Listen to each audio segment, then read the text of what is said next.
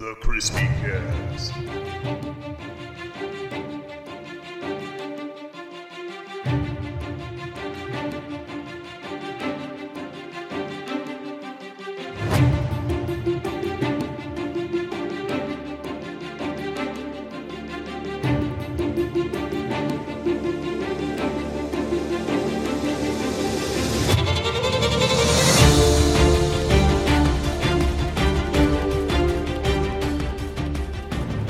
Welcome to the first ever episode of the Crispy Cast, episode 1, numero uno, or as I like to call it, the origin story for the rest of our lives, or at least the next 30 minutes. And who are you?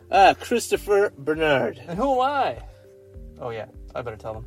I'm Jody Cameron. I'm here to co-host the Crispy Cast here with Chris. And today's episode, just so you know, our podcast is going to be mainly on the talk of the characters and the worlds of our favorite fictions. Story is how we learn about each other, right? How we learn about our world.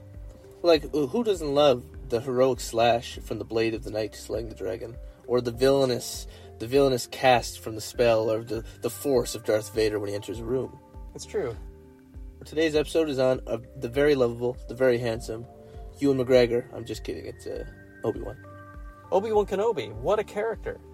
The one thing I just have to say about Obi-Wan, and it's probably my favorite thing, is when I first seen New Hope, and we seen Ben Kenobi, this old man, I never considered the before, like, you know, after episode 3, and then, like, I never considered, because when you see him, he's at peace, the older man, and he just seems like, you know, an old kook, like, you don't think, like, the past would be haunting. I totally understand what you mean.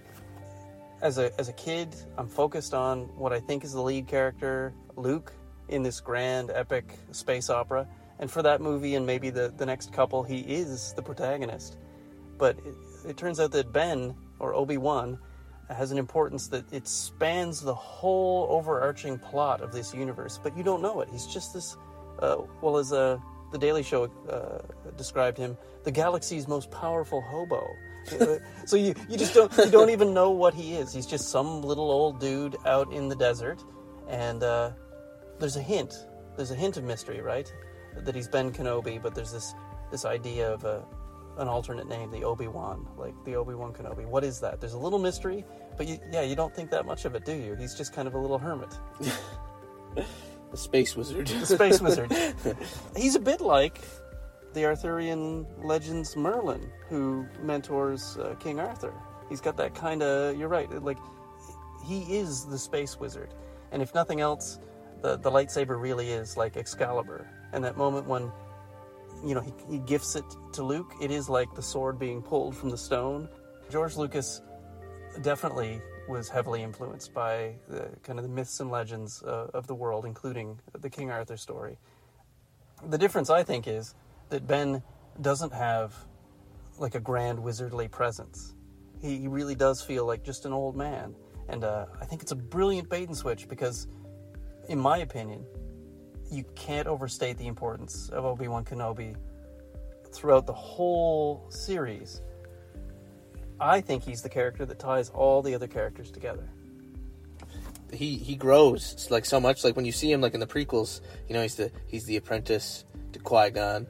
Qui-Gon dies, and he's left with little Annie.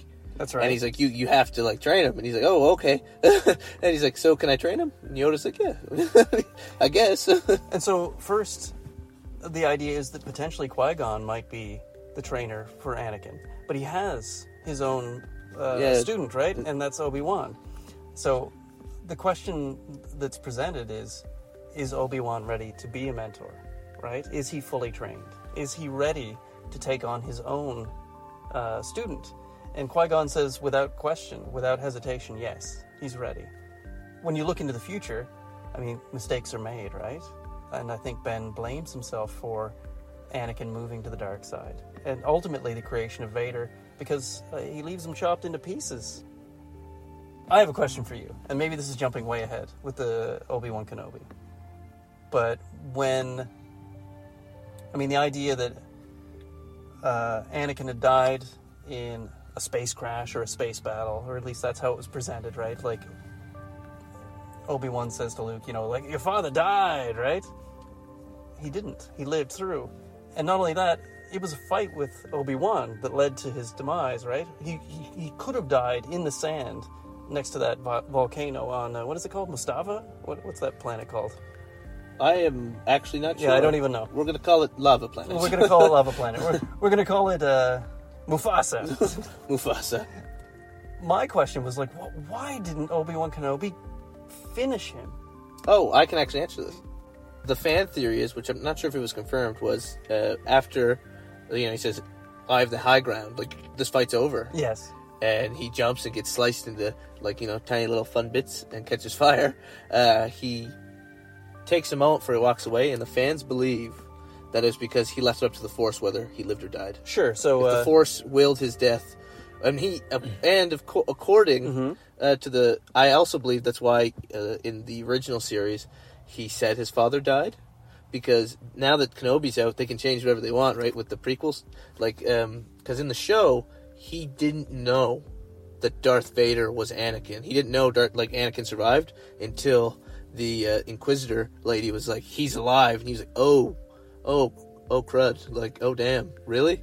Right. The Inquisitor lady is the one played by Moses. What is the Inquisitor lady's name? Riva? Siva? Something like that? It is something like that. Yeah, I'm not quite familiar with the But she's Inquisitors. the black actress who so many people have been like, there's a whole lot of racists running around saying they dislike her for some reason. Did you see Ewan McGregor? He commented on that. He's like, you people make me sick. Yeah, he says you can't be a Star Wars fan and be racist. Yeah. And he's completely right. It's crazy. The whole movie, every movie, there's 1,000 races in there. Yeah, why not be hating on the Ewoks? That's what I'm saying. If you want to be racist, be a racist against Jar Jar. So yeah, he genuinely thought that Anakin had perished, and that it was, if it was up to the Force, that the Force would, make the right decision. Yeah. And maybe equally valid is that they were friends, and Obi-Wan Kenobi, as one on the light side of the Force, as a Jedi Knight, that his chivalrous and his benevolent attitude would disallow him from murdering someone on the ground who's helpless, right? That would be a no bueno on the karma scale for someone who is supposed to be, the height of, someone who's working for hope, love, charity in the universe. You don't stab even your worst enemy when they're on the ground. I don't buy it. I thought he should have done him in. I thought he should have decapitated him right there, and it would have been over. But then I got thinking, you didn't kill Anakin. You allow him to live. They scoop him up. They Robotron him into Darth Vader. He becomes really the biggest badass in the universe. I feel like it's your fault. Mistakes were made up to and including you didn't kill him. But then who ultimately takes out Sidious? Darth Vader brings balance to the Force, Right. just like they said. So I think it's an incredible, that's a long con, right? That's an overarching plot. I will complain forever about George Lucas writing. His dialogue is poor. Some of the writing is kind of lazy. I feel like a little bit of that is in the Kenobi series, but tonally it works. But if he truly had this mapped out, and maybe he didn't, I don't know who is involved in all of the writing of all of the lore that they currently call canon.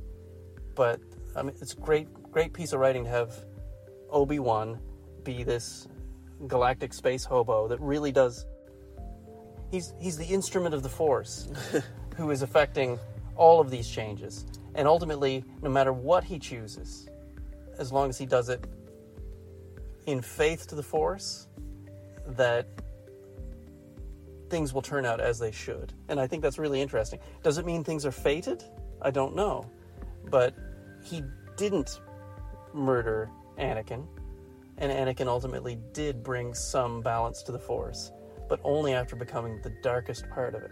And I think that's an incredible piece of story writing, and the character of Obi-Wan is what drives that. Even though, as a kid, you're like, Darth Vader, he's the one you've got your eyes on. That old man, you're not really into. He disappeared, you're like, whatever. Right, why'd he do that? Yeah. Well, so, he sacrifices himself to have Luke and cohorts escape, and it's a really anticlimactic moment. How did you feel when, you have this epic fight between Darth Vader and Obi-Wan Kenobi, and all of a sudden he's just he becomes laundry. Yeah, he becomes a Force ghost. Right? So I think what that was his in the prequel series when he goes into isolation, Yoda says, "I have a task for you in your isolation," and I believe it was to strengthen the connection, because in the new series you see him trying to connect with his master Qui-Gon Jinn. So Yoda has clearly given him instructions on how to communicate with Force ghosts or Force spirits, whatever you want to call them. And I believe we're seeing he's trying really hard, and I believe that's why in the original series, when he just let it happen, I think he finally came at peace with what had happened, and that him finally coming to terms, finding his balance, allowed him to become a Force ghost, thus being able to influence Luke later whenever he's dying in the snow. He's like, Luke, get up. And there's a certainty he has from him communing with Qui-Gon Jinn after his death, that he himself will not end with his own death, that he too will be able to mentor and communicate with those that he teaches, right? So I guess, yeah, you're right. Like, he would be totally at peace and understand that it's not the end. His physical body really, at that moment, is more important as a method to stop Vader from interfering with Luke's progress than anything else. Because he can still mentor Luke. He can still do that as a ghost, as Qui-Gon Jinn did for him, right? In this moment, this is the best use of my death. It was one thing I also thought was kind of funny, because they obviously decided to do Star Wars in like the most backwards order ever. Because we probably should have went up the chain. I mean, it works, but one thing I also never considered was the struggle that he had to deal with after. He lost his Padawan, his brother, someone he was really close with, and you see like how he shuts himself off from the Force. He wasn't using it for 10 years. Didn't train. Was in isolation, was literally tormented. I love that moment where he's talking to Luke's uncle, and it's apparent that Leia's been captured by thugs hired by the Inquisitors. Welcome to Flea from the Red Hot Chili Peppers, making an appearance on TV, which is really funny. Obi-Wan says, "It's been 10 years, I'm not the man I was." And I'm like, oh, well, that's a really good Alec Guinness impression. Mine notwithstanding. But like, I'm like, he really... I feel like what a great piece of casting. Ewan McGregor I feel like he does have the presence and physicality. He's got the vocal mannerisms of Alec Guinness pretty well. There are times when they cast people who are so dissimilar to an older or younger version of themselves that it takes me right out of something. But I feel like Ewan McGregor and Alec Guinness are they're a good match as far as actors. It works really well for me. But you're right, like, he's like, it's been 10 years. I'm not the man I was. I don't have... he hasn't been doing his Force push-ups. Is that what it is? Like, he's lost his edge? To stay hidden. Yeah. And it was just incredible, because, like, you don't think about... Like, especially because when you see him as the old man, he doesn't seem beaten down. Like, you would have thought... Now, like, when you see the prequel movies, you see the way he was, and then how hurt he was. But they don't show you, like, a year later, what he was up to. And he just decided completely, like, he's all out of fight. He was all out of fight. Well, there's a moment where he's spying on Luke as a 10-year-old. Not Obi-Wan is 10, but Luke is a 10-year-old. And in the new series, in the first episode where he's got the little binoculars, and he puts them down and he has this look on his face, and I think it's a great moment. It shows Ewan McGregor's ability as an actor, because he says nothing, and he just he gives you this look, and I feel like he's got so much doubt and so much sadness, and there is that there is a bit of defeated in the way he's looking. And you can tell, it's all over his face. I failed Anakin. I'm going to fail this kid. What's the point? The Jedi are over. Like, what am I even doing here? And I thought, oh, that's a lot in just a look. And I really liked it. I felt like some of the dialogue in this series is not fantastic. Like, the Inquisitors come in and they're like, "You know who we are! Say it now! And tell us what we do." And I'm like, oh, really? Come on, this exposition is just not necessary. But at least where it's important, I think they're letting the character of Obi-Wan really show through that like you said, he's been beaten down. He's doubtful, and those emotional injuries are so important. I think when you meet the character of Obi-Wan in A New Hope, played by Alec Guinness, you see an old man, but yeah, you don't know how much there's been, right? You don't know all that backstory. You don't have a clue why he's even there. Why is he in the mountains in seclusion, right? Why is it? Does everybody have a space hobo hiding just over the hill? Does everyone have a space wizard hiding in the sand? I think you just wrote a great song. Another thing I thought was... The one thing I completely thought was a horrible idea. I did not like... What brought him out to basically out of hiding was Leia getting captured, because it was basically like A New Hope. Help me, Obi-Wan Kenobi. You're my only hope. Yeah, I get it. Anytime your spare tire goes flat, call Obi-Wan. I felt like on one hand it made sense that she was reaching out. I feel like there could have been something else, like how the Inquisitors had they weren't, like, Obi-Wan was in hiding, but he wasn't the top priority. Mm-hmm. Where that lady Inquisitor, the third sister they called her, was just so, like, if I get Obi-Wan, I get what I want. But it was like, why was that the only thing driving you while you were hunting Jedi? Her character's motivation and the way that the other Inquisitors deal with her. I almost feel like the roles didn't make sense. That head Inquisitor should be, like, terribly horny to find Obi-Wan if he's as powerful and amazing as he could be. Yeah. Right? Is he not the space wizard? He's like, yeah, put it out of your mind. We're after lesser things. They're like, right? Well, the argument was they've been looking for him for 10 years. If we ain't find him now, we ain't gonna find him. I don't understand why they can't sense him. See, I was thinking that too, because, I know you said you haven't got to some of the other episodes. I've not watched past the first one. But, see, when Darth Vader steps on the scene, spoiler alerts. Is he alive? Oh, he immediately, as soon as Obi-Wan looks in his direction, he's like, Death Stare, and then Obi-Wan's like, oh damn.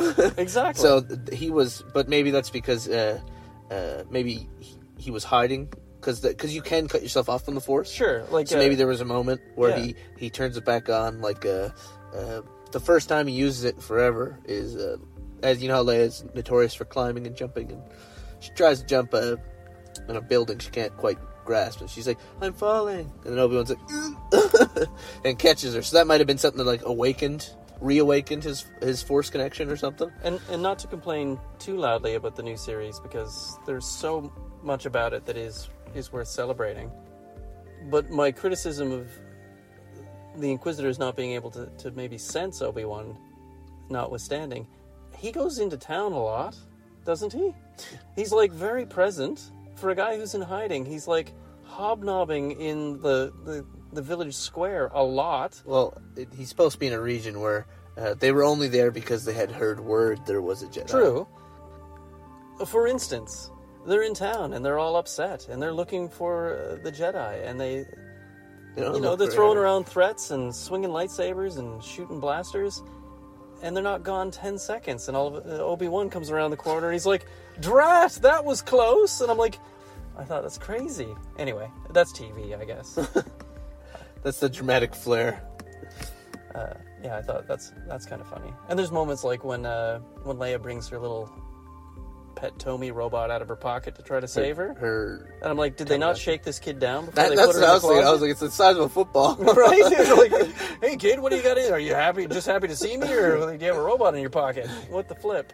They're trying to replicate the R2-D2 and the whatever that rolling ball's name is. BB-8? Yeah, BB-8. Yeah. The cuteness and they got to do the cuteness. I just felt like it was terribly contrived, not sensible, and was a moment that I could have done without. Although there was one thing I loved, which just made me feel like Darth Vader. I know we're talking about Obi-Wan, but it happened to Obi-Wan, which is he had a nice. They come face to face, and he's like, they're clashing lightsabers, and he goes, "Oh, you're getting weak.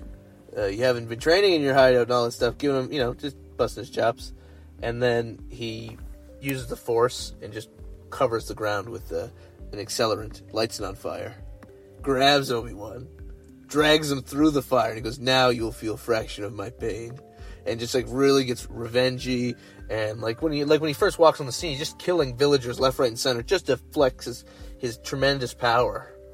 And it was just something you didn't really get to see in the previous films. I guess the effects weren't as So you'll hear the Inquisitors say to the third sister several times in just that first episode of Obi-Wan that she needs to be less rash, more tempered, right? They're like, dial it down, lady. Why the big boner for the Obi-Wan? And I still think that's silly, that they should have every bit as much incentive and interest in finding him, and they don't, which blows my mind.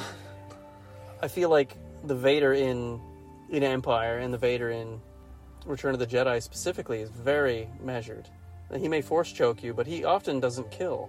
Like, it's kind of for show. Yeah. Like, he doesn't really, he doesn't wreck villages and stuff, right? And same even with Darth Maul. I expected him to be like a force to be reckoned with, and outside of one or two kind of flashy lightsaber battles, he just kind of glares menacingly, right? And maybe that's part of his thing. Maybe that's part of the Sith, is that despite being the dark side of the Force and a menace, a phantom menace even, they're quite controlled. But maybe there is something to be said for, Jedi Knights need to train to harness the Force, and there's no reason that the Sith don't train in every way as practically to contain that Force while focusing it, right? Because it's not something that is necessarily easy to do, and maybe if they don't have that kind of restraint, that it may be that they're not able to use it. I can't say. What I know is that Anakin is very strong. Like, Darth Vader is a chosen one. He was, and Luke potentially as well. So it could be that, well, even what's his name, young Ben Solo, Kylo Ren. It is in his moments where he is most rash and most unrestrained, where he is most dangerous to himself, right? And maybe it is that the Sith understand that you don't want to walk that line, because you can be more easily defeated if you don't just keep your stuff together, right? Although I did get a kick out of Kylo Ren, because he was basically part of like a group of Sith boy band they're called the Knights of Ren. No kidding. And they show up for 5 seconds in like the last movie just for him to kill them. Oh, that's it. they're showed in the movie just like walking around and like arresting people, and then like he's like, "Yeah, I'm good now," kills them. Obi-Wan Kenobi, what a character! Until recently, a really underrated character. The fact that they've gone back and decided to tell more of his story, particularly the story that just precedes A New Hope, it's a great way to bring older fans back, like me, who maybe were Jar Jar'd out. I checked out because of that.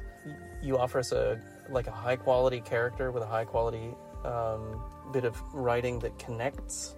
It's the connective tissue between more of the story. It's a great way to do it. I don't understand why they didn't do it earlier. Maybe the time wasn't right. I get that Boba Fett and Han Solo are way more attractive characters, like they're fan favorites. Solo, he's like a rebel, right? He's Harrison Ford. He's Harrison Ford. And Boba Fett is a character of mystery. He was a send-away toy. He had a jetpack. I mean, despite being the most underdeveloped character with the lamest demise in the history of characters, you're like, did that sandworm just eat him? Like, is he really dead? Like, what is going on here? Turned out he wasn't. Yeah, right? I get why they did their reboots or rehashes or stories first, because you're printing money with something like The Mandalorian. The idea that these bounty hunters and the clones and all this nonsense all fit together, and bringing Boba Fett as maybe a better fleshed out character. I get why they made The Mandalorian. It's like a really cool samurai spaghetti western, right? You can't go wrong with that. And I get why they did, what do they call that kid? What's his name? Everyone just calls him Baby Yoda. Baby Yoda, but he's got like a name, like Boo Boo or something. He's got a name, but he's the child, or whatever he's called. Little frog-eating mother. It's Kermit. Yeah, it's Kermit. And I get why they did a Han Solo film, but... Well, that sucked. Well, I mean, whether you liked it or not, I understand why they thought we're going to do that. before we touch on Obi-Wan Kenobi, because he's a fan favorite. I think Kenobi is a better choice. There's way more juice there. And if the rumors are true, that based on the response that it's already getting, that they're going to look at making more Kenobi, you know, I can't say that's a bad thing. As far as I can tell, ever since Disney took over from George Lucas, they've mostly done quality work. So, like I said, I don't think it can be overstated how important Obi-Wan Kenobi is as the character that does intersect all of the other characters. He defeated Darth Maul. He defeated Grievous. He led to the defeat of Darth Sidious by creating Darth Vader inadvertently by not murdering Anakin and mentoring him crappily. I think Obi-Wan Kenobi is the most important character in all of Star Wars. That's my opinion. He's been everywhere. Like, he was a general in Star Wars. Exactly.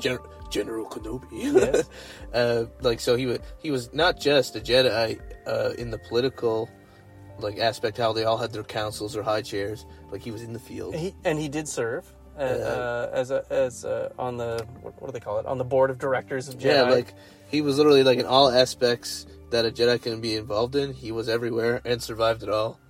He was a Jedi before it was cool, when it was cool, when it became lame, and when it was cool again.